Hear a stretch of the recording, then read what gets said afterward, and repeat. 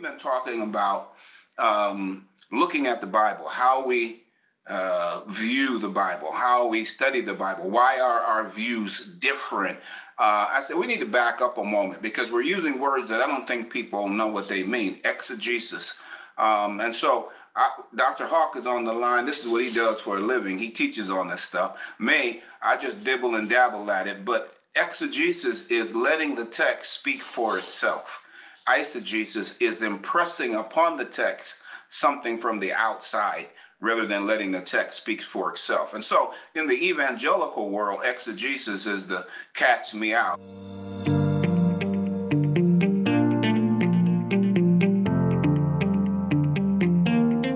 Hey everybody, and welcome to The Intersection, a podcast that takes a real look at how race and relationships intersect.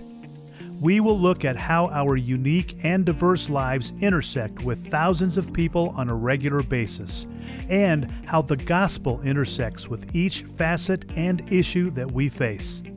Join us as we look at how we can set our eyes on the life of Christ as a source of compassion for each of our relationships. Our hosts include Pastor Jeff Bogue, Senior Pastor at Grace Church of Greater Akron, Bishop Joey Johnson, Founder and Senior Pastor at the House of the Lord, and Pastor Coach Kemp Boyd, Co-Pastor at Garden City Church and Executive Director for Love Akron. Keep listening as we cross paths on today's episode of The Intersection. Welcome everybody to another episode installment of The Intersection, where we just simply believe that The Intersection is a really great podcast. It tells us how we intersect not only with each other, but how we allow Jesus to intersect in different aspects of our life. And as always, I am joined and flanked by people a lot smarter than I am and has a lot more wisdom, and even some have more hair than I do. So, hey, we're excited about that. So I'm going to start with the person that has just the same barber that I do, and that's Bishop Johnson. Bishop Johnson, say hello to everybody today. What's up? What's up? Glad to see you. Glad to be here. Pastor Jeff. How you doing? Good to be back. Good to see you guys. And Dr. Hawk. Good to be here and ready to get into it. Absolutely. Well, we've been getting into a lot of different things here over the past, I would say, couple of months. One of those kind of led us into, because everybody knows what we do here. We always go down somewhere of a rabbit trail. And man, between Bishop, Pastor Jeff, they just kind of get the rolling and moving. But right now, what I'd love to do, and I'm just throwing this out to the group, kind of like just putting the food out there, see who's going to run and grab it first. When we talk about exegesis and eisegesis, why are they different? Let's help people to understand and define terms of people. Why are they different, and kind of what is the preference? So we're gonna lean into this today because I feel like it's important for our audience to understand what those two things are. And is there one that, is a preference over the other, or is it just a thing where it's not an either or, maybe it's a both and? So I'm going to put that out there. Who wants to take their first swing at this? Well, I'll start since I'm the one that pushed you to get over there. You kept using the word last time, about exegesis, exegesis. I said, oh my God. How do I get blamed for this when I'm limited in my talking? Oh my God. I said, do people know what exegesis is? Probably not. Hey, hold on. Pastor Jeff, you got to support me here, because the only thing I do is write down what you all tell me to do. No, you're a driver. I got to give him that one. I got to give him that one, Bishop. No, he's a driver. He writes it down, but then he reinterprets. And so you were talking about you used that word. And I said, we've been talking about looking at the Bible, how we view the Bible, how we study the Bible. Why are our views different? I said we need to back up a moment because we're using words that I don't think people know what they mean. Exegesis. Dr. Hawk is on the line. This is what he does for a living. He teaches on this stuff. I just dibble and dabble at it, but exegesis is letting the text speak for itself. Eisegesis is impressing upon the text something from the outside rather than letting the text speak for itself. And so in the evangelical world, exegesis is the cat's meow. You know, everybody, the scholars, they're using that word. They are trying to let the text speak for itself. Let it come. Dr. Hawk, help us out, brother. Well, let me just take the exegesis piece and just add to that exegesis is also an approach, a way to read scripture that pays careful attention to the details. So it's a lot of times we just kind of speed read, or we read and it kind of lets things sink in. Exegesis, and paraphrasing Eugene Peterson, exegesis is an act of love where we give the one we love enough time to speak to us. We linger with the text. We stay in the text. We meditate on the text. We think about the text. So that has been the thread of Christian interpretation from the very beginning. No matter what hermeneutic, no matter what form of interpretation Christians have employed throughout the ages, they've always gone deep and stayed carefully with the text and paid attention to the details. Do it, Jeff. Well, I think that's a great explanation. I was enjoying that, frankly. And so that's better than I've ever had to explain to me. But I think if you were going to put this like in bring it out of the academic world where all the doctors aren't talking, Dr. Johnson, Dr. Hawk, and Dr. Bogue, or just like down into like, you know, the normal speak. When I'm exegeting something, I'm just trying to understand what the Bible actually says. And I'm trying to understand, for instance, what Jesus said and what he meant and why he meant it, and how that applied oftentimes in like the culture it was said in. And I'm trying to draw my truth and my application out of that. Eisegesis is in some ways the opposite, where I'm going to go into the scripture and I'm going to make it say what I want it to say, right? I'm going to proof text it some way. And that sounds a little nefarious, but I'm going to bring a lot of me into the scripture instead of allowing the scripture to come into me. So I look at that as it's a discipline of study in a lot of ways, but it's also in some ways, it's kind of like a way to interact with God, where I'm wanting to hear God's heart and hear his mind through his word. And I want that to affect me. And I don't want to make myself the center point of the scripture. I want to make God the center point of the scripture and me the recipient of it. And I think it's something I have to be careful of. I think a lot of times, like, there's a lot of Bible verse tattoos and a lot of T-shirts and things like that people wear. My favorite one to pick on is I can do all things through Christ who strengthens me. That doesn't mean that you can hit your workout record or run your 5K faster. That's not what that passage means at all. It also doesn't mean that you're abusing it necessarily, because that might be a part of your spiritual journey, or maybe you ask God to help you get healthy, and you know, but you just have to be very, very careful, or you just made things. Another one that pops up a lot is all things work together for the good. And like we stop there, and I'm just like, the rest of the verse says, for those who love God. So it's not like everything works out for you. So I think that's where it gets important, is when we're praying the prayer of Jabez, or we're saying God has great plans for my life, and what I mean is that God's going to bless what I decided to do. And we're not letting the text be in context. We're not letting it be true. And we're not conforming our heart to God's heart. We're conforming his word to our will. And that gets pretty dangerous pretty quickly. And so that being exegetical helps that discipline to not approach the scripture that way.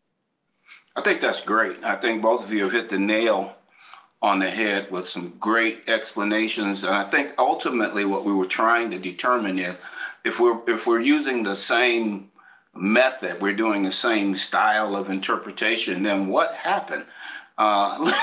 We should all come out the same spot, right? We're all doing that to the text or whatever. But the problem is, I'd like to talk a little bit about what you just said, Pastor Jeff, how we get involved in that process. Mm-hmm. And then the different methods. And I'd like to talk about 3 methods before we leave today. One would be historical, one would be grammatical, and the third one would be one that I lift up that I think the Academy has yet to really deal with, and that's cultural.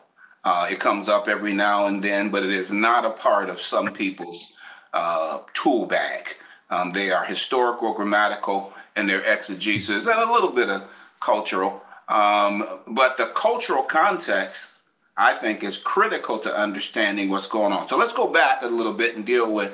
So I'm doing exegesis. I'm trying to let the text speak to me. I'm trying to spend time with it. How do I end up with a completely different interpretation? Not a little different, completely different than others who are dealing with the very same text? I would say because you're not doing true exegesis, like you're reading yourself in. Like we've talked in the past in our friendship as well as on this podcast about like how did you come up with you think about the racial complexities of North America. How did you come up with it's biblical to own another human being? Well, you went into the scripture and you saw something that Paul wrote to a group of people who were in an unjust situation about how to share the hope of Jesus. So a slave to a master. And then you saw the word slave and you saw the word master. You twisted the word of God to your agenda and said it was biblical for one human being to own another human being. So you did not look at what I would call the whole counsel of God or the whole heart and mind of God in the scripture. You found something that had words to prove to somebody else that this is what you want your agenda to be, instead of with a humble heart and an open mind and a spirit-led heart saying, let the word of God speak to me, the heart and the mind of God. So it's because you read your desire into God's word and felt like you found a way to prove your point with God justifying it. Of the heart. Well, I'm going to step back and make a more general statement. And that is that the way we interpret the Bible and the method that we believe is appropriate and right depends on our view of what the Bible is. We live in an information culture. And I wish I would have been the person to trademark BIBLE, basic instructions, before leaving Earth. But we live in this idea, and we Western Protestantism has been there for about 300 to 400 years. The fundamental idea is the Bible is the source of information. It gives us the information that we need to believe the right things, act the right ways, make the right decisions. And that's pretty much ingrained. And if that's your view of the Bible, fundamentally or only your view of the Bible, then a couple of things follow. First of all, every biblical text has one and only one right meaning, because you can't have a textbook that is unclear and slippery. So exegesis becomes the practice of discerning that one correct meaning using various tools, and with the assumption that we can be completely objective in our interpretation of Scripture. And the problem, and so in that, and you'll notice I didn't talk about eisegesis. Eisegesis is attached to this paradigm. Eisegesis is the sin above all exegetical sins. Do not read yourself into the Scripture, into your interpretation, because you got to stay objective. And the problem is, and here's where I'm circling back around, the problem is none of us are capable of that measure of objectivity. That's the dirty little secret. And that's why, particularly Protestants, we will come to this same text and passage, and we'll devote all of our tools, we'll make our own arguments, and we'll come out with a completely different interpretation, because we've brought different things out of our own experiences and beliefs into that process. And what we do is just say, well, your exegesis is bad, mine is right. But every time, if you're not a pastor and you're just or a professor and you're just a normal person, every time you say the phrase, I've never heard anyone make that point from that passage before. Everything Dr. Hawk just said is playing out in front of you right now. Or we would be spitting out. Like, nobody's arguing about when World War II started and when it ended. Those are facts that are in a textbook. But the four of us, Kemp as a pastor, Bishop, the four of us could all look at the same passage, all draw very valid, very biblical points of truth out of that same passage, because the Holy Spirit brought us to it in a different way. That's very different than abusing the Word of God, but it's that whole process playing out. Yeah, I wholeheartedly agree. And I think I'm going to add another word for confusion. I think Dr. Hawk is talking about this, and I'm going to use the word for it, presuppositionalism. We come to the text with presuppositions. Unfortunately, this is a great discussion to talk about that, because some people believe they come to the text with no presuppositions. I'm coming objectively. I don't have any agendas. I don't have any issues. I don't have any struggles. I don't have any. And if you're human, not only is that not true, it's disingenuous to believe that you, a human being, are without troubles, without struggles, without fallibilities, without misunderstandings, without blind spots, So presuppositionalism means that we would be more inclined to understand and make room for other points of view if I know that mine may not be 100% correct. Now, at the commencement exercise, I made that point. Probably lost a lot of the audience, but something is wrong with every one of our doctrine, because we're not infallible.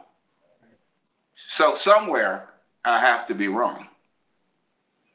If I know that I'm wrong somewhere, I'm not so hard on other people that I think are wrong. I have a running list of ways you're wrong, Joey, that I was going to email. Can you send those to me, please? I copied me on that too, if you would. I've been keeping it for like 25 years. I'm gonna. So let me ask this question. So if we talk about, and again, we're getting into the methods, the different ways of kind of teaching from this exegesis perspective. If I do that culturally, obviously it's going to be different, correct? Well, it is from my perspective. Let me broach that, and then we'll just throw it up, mix it all together. So the predominant way, two predominant ways, in my opinion, and Dr. Hawk and Dr. Jeff will help me out, is historical. We are trying to look at the history of the text go back and figure out what took place. And so we have a historic perspective. We also have a grammatical perspective. And so a lot of people do that. They go back, look up the Greek word. The Greek word says this, or the Hebrew word says this, or the Aramaic word says this, and they think they have it. That's got to be it, because I've looked the word up. But if you don't have the culture of the word, in the culture of the times, then you perhaps have missed the entire perspective. I'll give one example, and I have thousands, but I'll give one. You're in the 2067. You're looking back at the African American neighborhood, and you are exegeting a text that says, "Meet me at the crib." You go back in the historical time. African Americans talked this way. They talked about these kinds of things. You look up the word crib, it says a baby bed.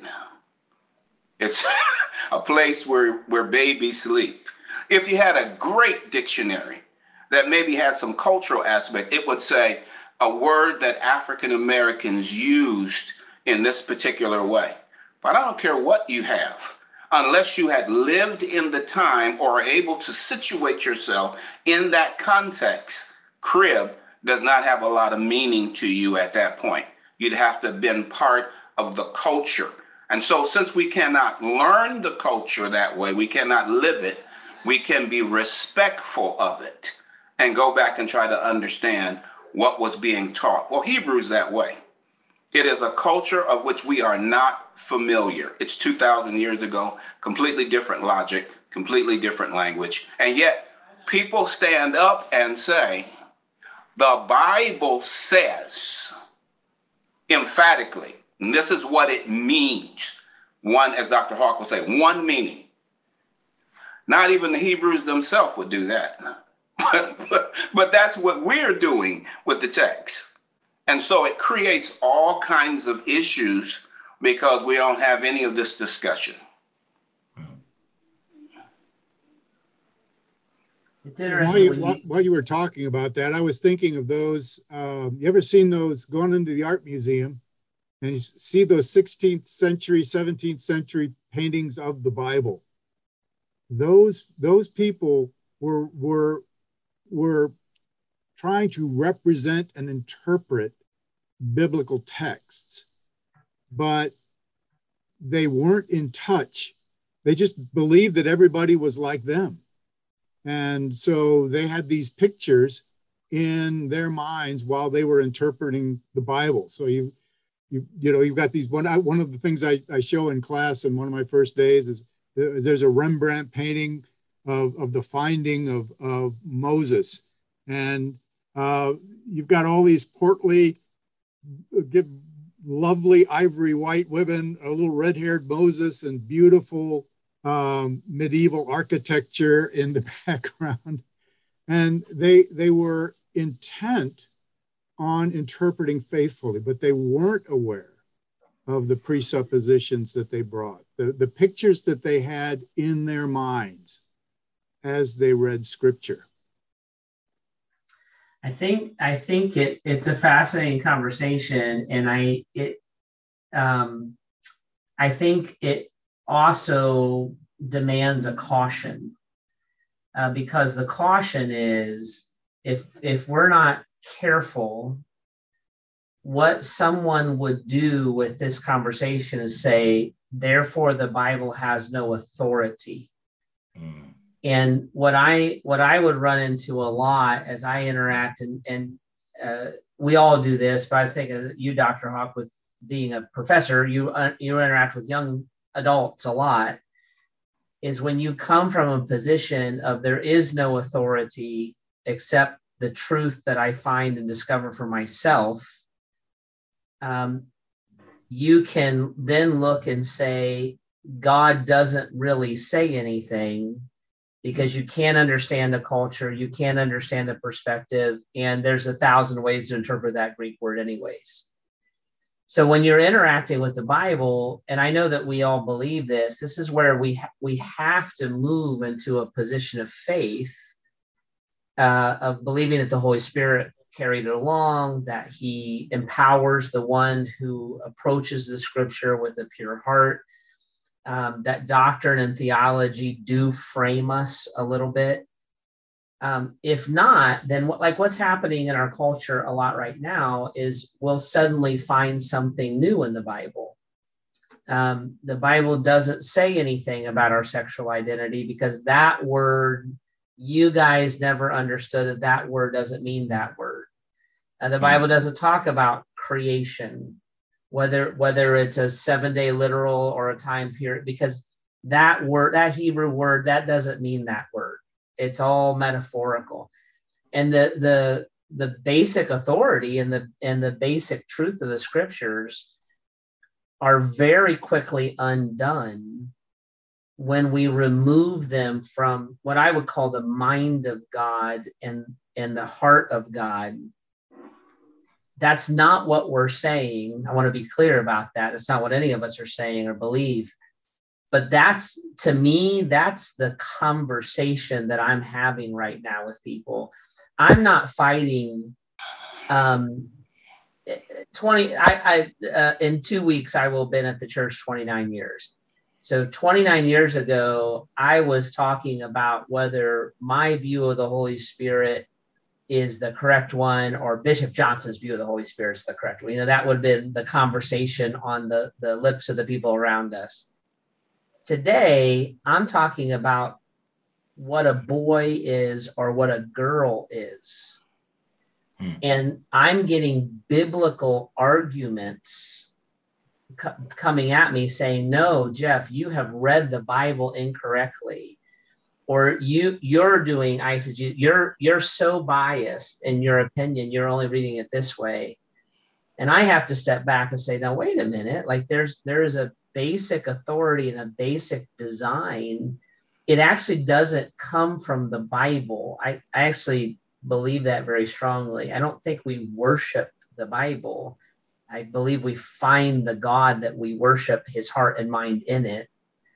So it's not that the Bible has this authority. It's that I actually believe it was given and inspired by God, and his mind is not as confusing as you're trying to make it right now. And that's a tightrope, at least I'm walking when I'm trying to pastor people on a day-to-day basis. I think I certainly hear you, and I certainly agree with that to a point.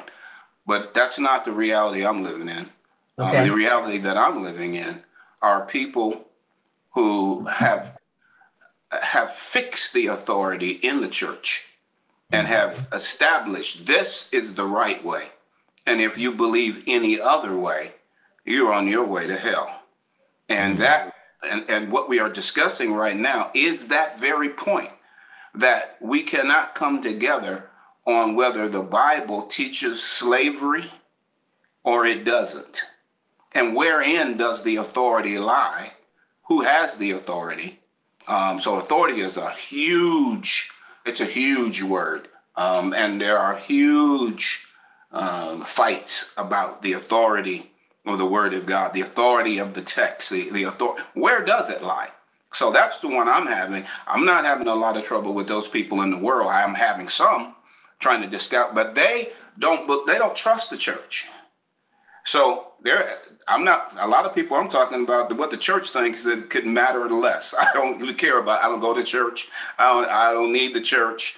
They've been hurt by the church. So, but within our context, where we're discussing with people who would be listening to us right now, we're determining where is the authority, who has it, and the church has fixed it so that you almost can't have this discussion. We are so afraid that we are going to lose orthodoxy. We're so afraid that we're almost not going to talk about certain things because that's too close to something that might be wrong. I think the people I'm talking about are in my church, at least, and they're young people who are saying the Bible doesn't say I can't be bisexual. We believe in the same principles of a New Testament marriage that you do, but I'm just married to someone of the same gender. those are very almost common conversations right now, and trying to walk through where does God's authority begin and end, and how does it inform that conversation.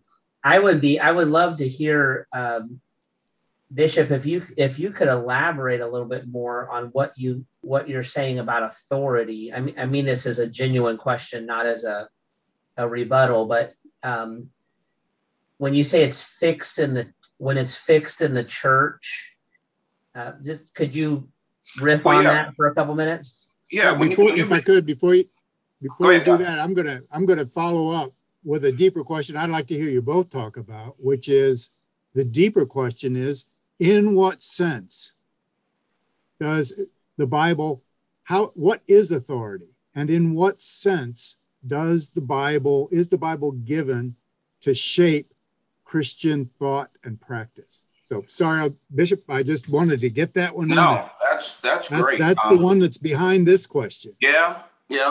We're certainly not going to solve this problem today, because this is a perennial discussion that's had. But it's a great discussion to have, because I don't think we have it enough with people who are not scholars, people who are not pastors.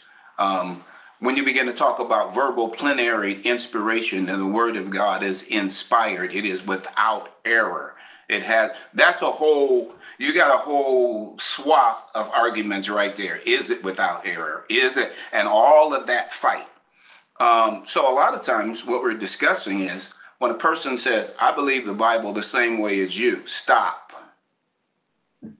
Don't go any further, because I'm not sure you do.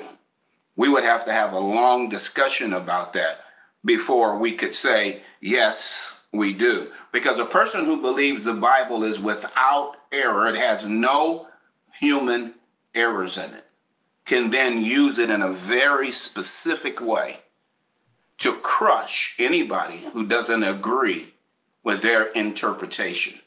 And I see that a lot. Here is the truth. Okay, so what am I talking about? You're talking about the truth. What am I talking about? And so I get that a lot behind the scene. That's what's going on. So as we discuss, and you're right about this, the sexual questions right now, the questions on sexual identity, all of that they're proliferating. Oh, they're everywhere. Yeah, and it is the conversation. I guess I don't really argue with other pastors and theologians. I'll walk out of the room almost instantly if you want to fight about it. I just think it's kind of dumb, because I'm like, everybody I run into is going to hell. So I don't really care what you think about Arminianism. I'm worried about their soul, and I'm worried about. I'm not worried about these nuances. I believe there's a Holy Spirit. I hope he helps real quick, because we're going to lose that person or that individual. That idea of authority that and I'm saying this. I'm really not trying to be. I'm almost like taking in this conversation. I'm not trying to be tricky here. I don't really know where, if the Bible doesn't have authority, then I wouldn't know. What I would start to do, maybe you can help me with this. I would start to say, well, Jesus said, I'm to love others as I've been loved. Is that a command? I'm supposed to forgive as I've been forgiven. Is that a command? Yeah. I'm not to unite my body with a prostitute. Right. So like if we start and stop authority, right. Like, where do you stop and start it as you go forward with things? And what I would do, that's a great question. I would back up, like Dr. Hawk. I would back up a moment and deal with what is the purpose of the Bible? Because before we establish its authority, what is it an authority about? If it's an authority about what's right or wrong, then that's a whole different discussion. If it's an authority on relationship with God, Well, then that's a whole different animal. We're discussing something different. So, for instance, I use the scripture for the commencement. Paul said the supreme purpose of sound biblical doctrine is love. And I picked it on purpose because I knew it was going to rankle some feathers and bring us to a whole different point, because the average person that was sitting on that stage would say the supreme purpose of sound biblical doctrine is orthodoxy. It is being right in your doctrine. That's not what Paul said. He had a chance to say anything he wanted to say. He said it's love. It's relational. But once I move into that field, now my authority is completely different. The authority of the police and the authority of a father are not the same. And it's interesting. I would actually completely agree with you that the purpose of the scripture is to reveal the heart and the mind of God, and that God is a relational God. I often say God's a relational God. Don't ever try to understand him outside of relational terms. But the authority of a father also has confines to it. So I love my children, and when I tell them to do something, I do believe very deeply when Jesus says, if you love me, you'll obey my commandments. And John 14, verse 15, the pause is important. The comma is important. If you love me, you'll obey what I command. So our obedience stems from loving God. Our obedience is not evidence that we love God. It's a result of loving God. I think we agree. We agree. We do. But the problem is, a whole lot of the Christian world does not agree. For instance, let's try the 10 Commandments. There are no 10 Commandments in the Bible. Now, I would have some people right there, they would get up and shoot me. There's no 10 Commandments. The wording is the 10 words of God on the conditions of a covenant. If I'm not in covenant with God, it doesn't command me to do anything. It's a relational concept, not a right or wrong, rule-driven perfection kind of thing. But that's what I'm saying right now, Jeff, would be considered heresy in some circles. Well, where I run into conflict with that, this is personally, is I believe that God's relational God. I believe the Bible is a relational heart and mind of God. But I also believe that when a brother falls, you who are mature should seek to restore him with gentleness and respect. There's still sin, there's still confrontation, there's still exhortation, and there's still the divisive person remove that.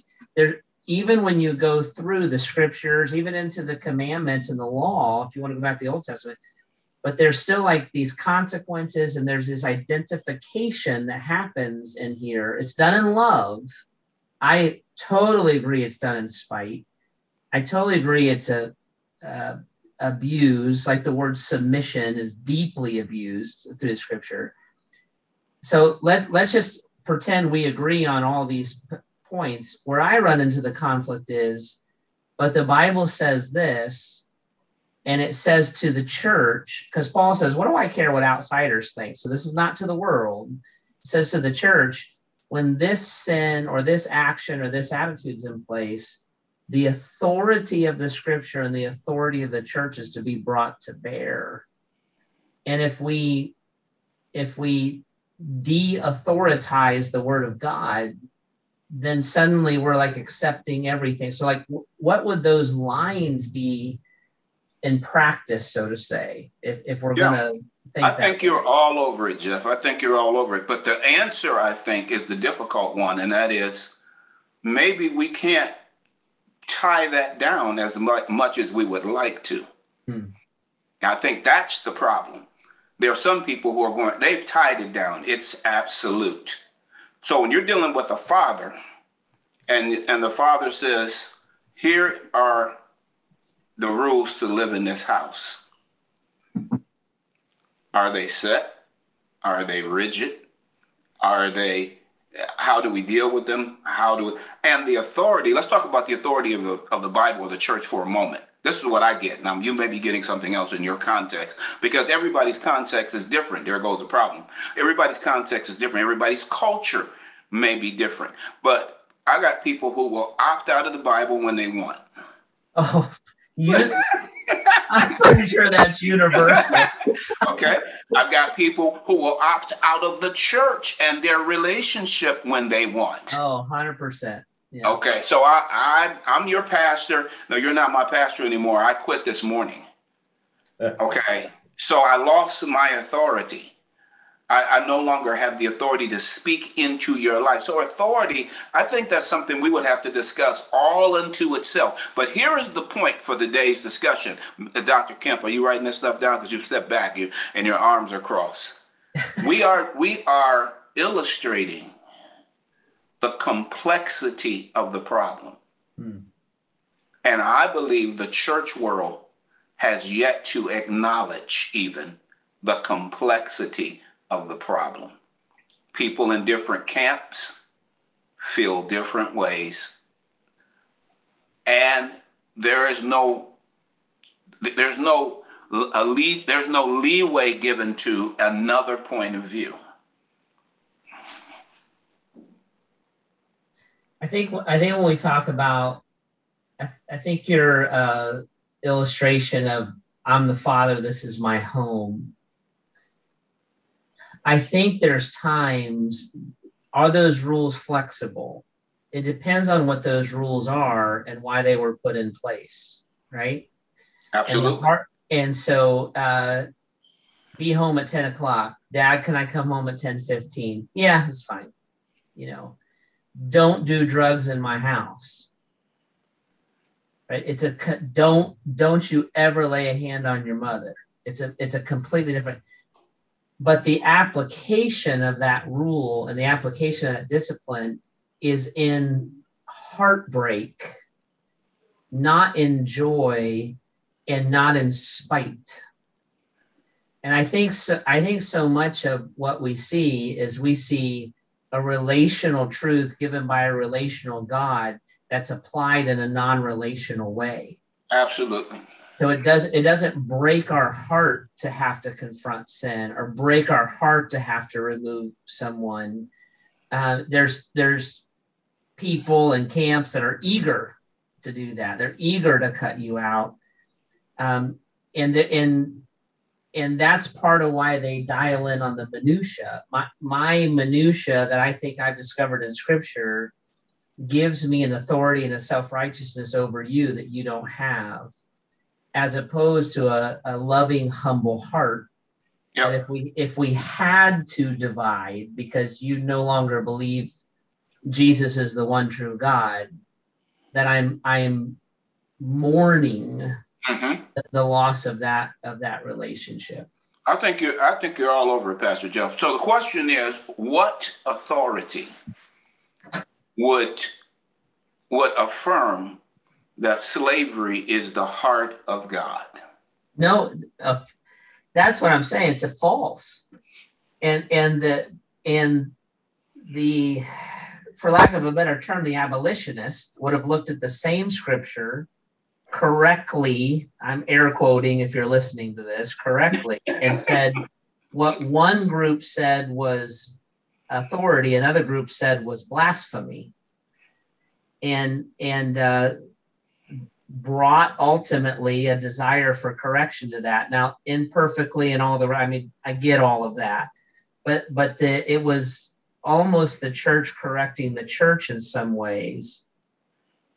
What I see right now, just I don't want to pick on this, but it's an easy one, like with sexual identity issues, is the introduction of an abuse of the text. And then if you don't accept that abuse of the text, you're hateful. And I'm like, I'm not hateful at all. I'm actually trying to find the heart and mind of God, but you're reading something there that's not here. Well, it's right there.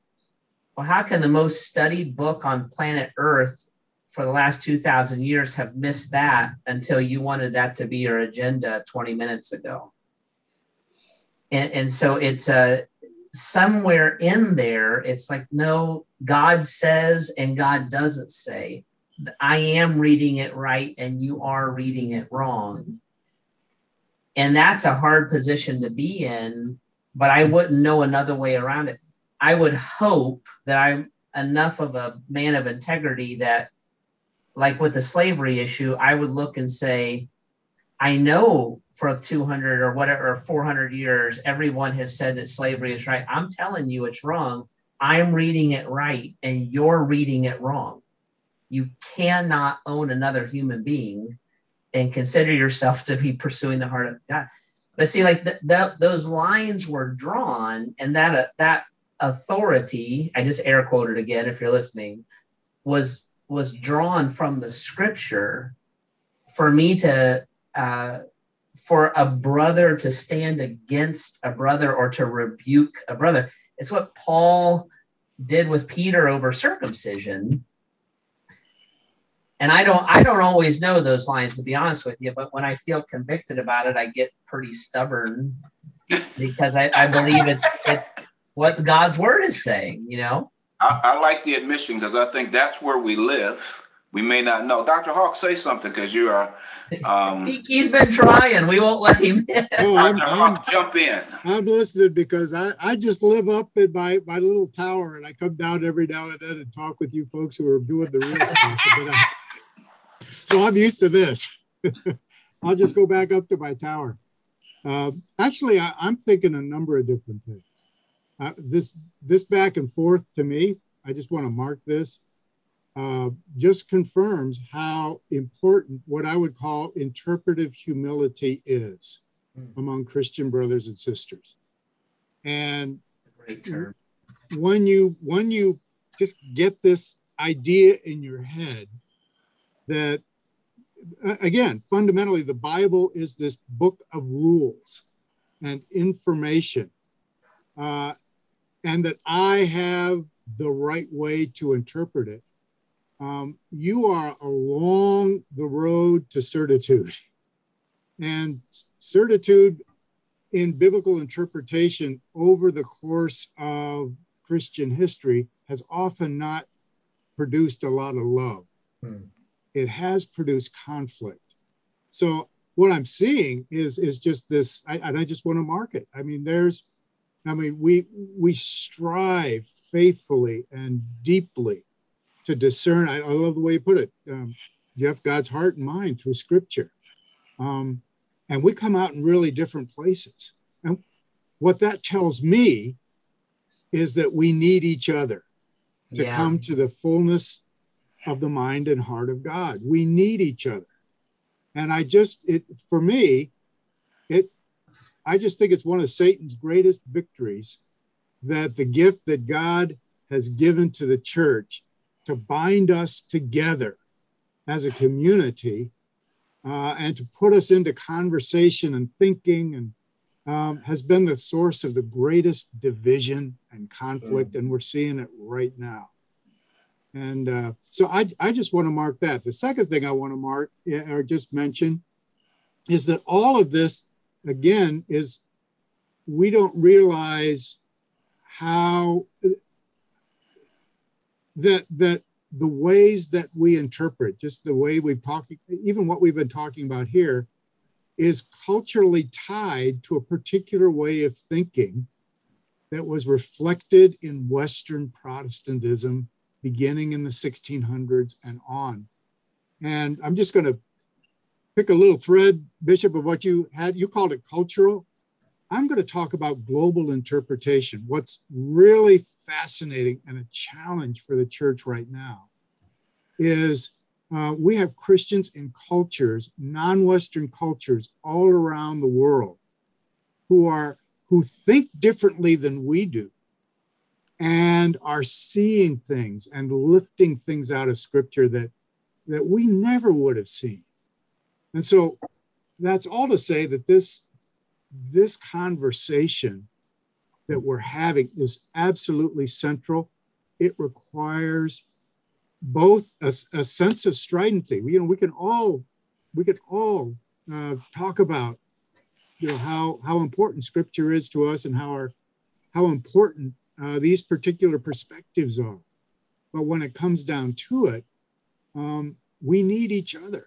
And that circle of Christian interpretation, whether we like it or not, is widening significantly, particularly in the global South. Dr. Hawk, you have your prophetic hat is on today. What we're doing, as Kemp get ready to wrap up, is that we are demonstrating what this really ought to look like. That's right. Absolutely. I say it this way: I no longer want to be the hero of anybody else's organization, but I want to be a host of conversations. There you go. It is the conversation that the world will look at, a white man and a black man talking about the Bible civilly, not exactly in the same spot, but willing to listen to one another and struggle and strive and push and see if we can come to an agreement on some principles that will take us forward with the heart and mind of God. Yeah, I agree with that. I love that term, interpretive humility, and I just think that if I can't sit with a friend that I love dearly and hear his heart and his mind, and then wrestle, and I do think like this desire to win. And like my agenda is bigger than the kingdom agenda, and my point of view is bigger than the kingdom point of view. I'm like, you've got to be kidding me with what the church is facing, the headwinds globally and in our culture. Like, I'm not going to have that fight.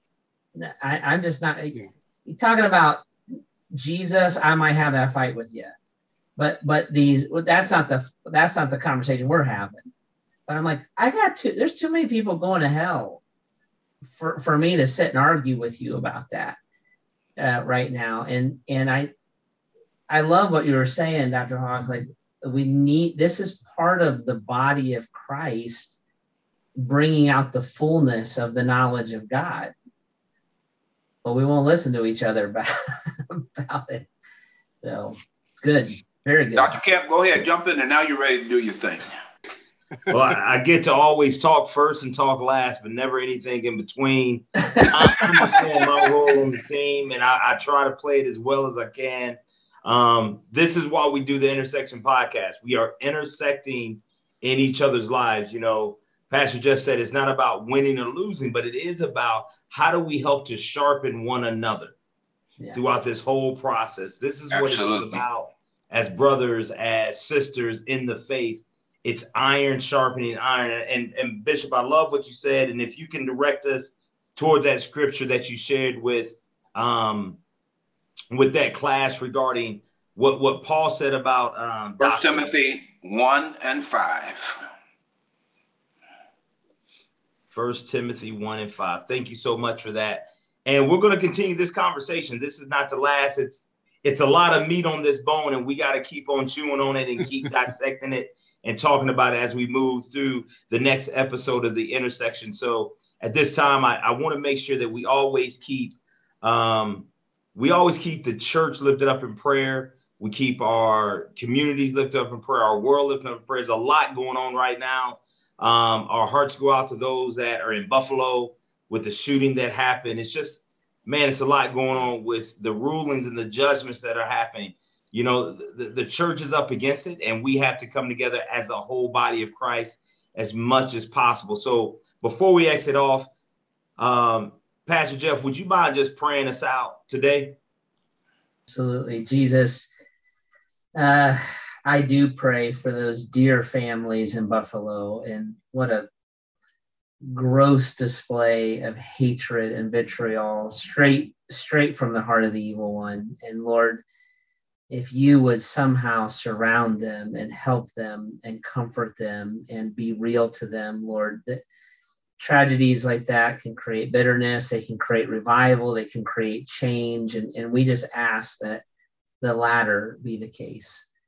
Lord, I think there's a church shooting in California, and just this weekend too. And that dear church, God, that you would just help them as a body and as a people as they suffer and mourn, and how much that would change and affect them, Lord. And so, Lord, our heart is to love you and to know you and then to reflect you. And Lord, thank you that we can do that here. Thank you that we get to lead in institutions and in congregations that want to do that. And Jesus, I just pray that for those who hear us and for those that we lead, that a passion to know you and to love the neighbor is really what drives us, whether we're talking theology or talking culture, drives us above all things. So do a great work, Jesus, in your name. Amen. Amen. Amen. I want to thank all of our audience for jumping on with us today as we continue to see God's voice navigating all the different intersections of our lives. You can subscribe or follow us on Apple, Google, Sketcher, Spotify, and YouTube, and we'd love to hear from you. So if you have any questions for us here at The Intersection, please go to intersection@loveakron.com. That is intersection@loveakron.com, and we'll see you next time here at The Intersection. God bless you and have a great, great week. Take care, everybody. Thanks again for listening to today's episode of The Intersection, where we look at how everything intersects and brings us all back to Jesus. You can subscribe and follow us on Apple, Google, Stitcher, Spotify, and YouTube. You can reach out to us with questions or comments at intersection@loveakron.com. That's intersection@loveakron.com. And we'll see you next time at The Intersection.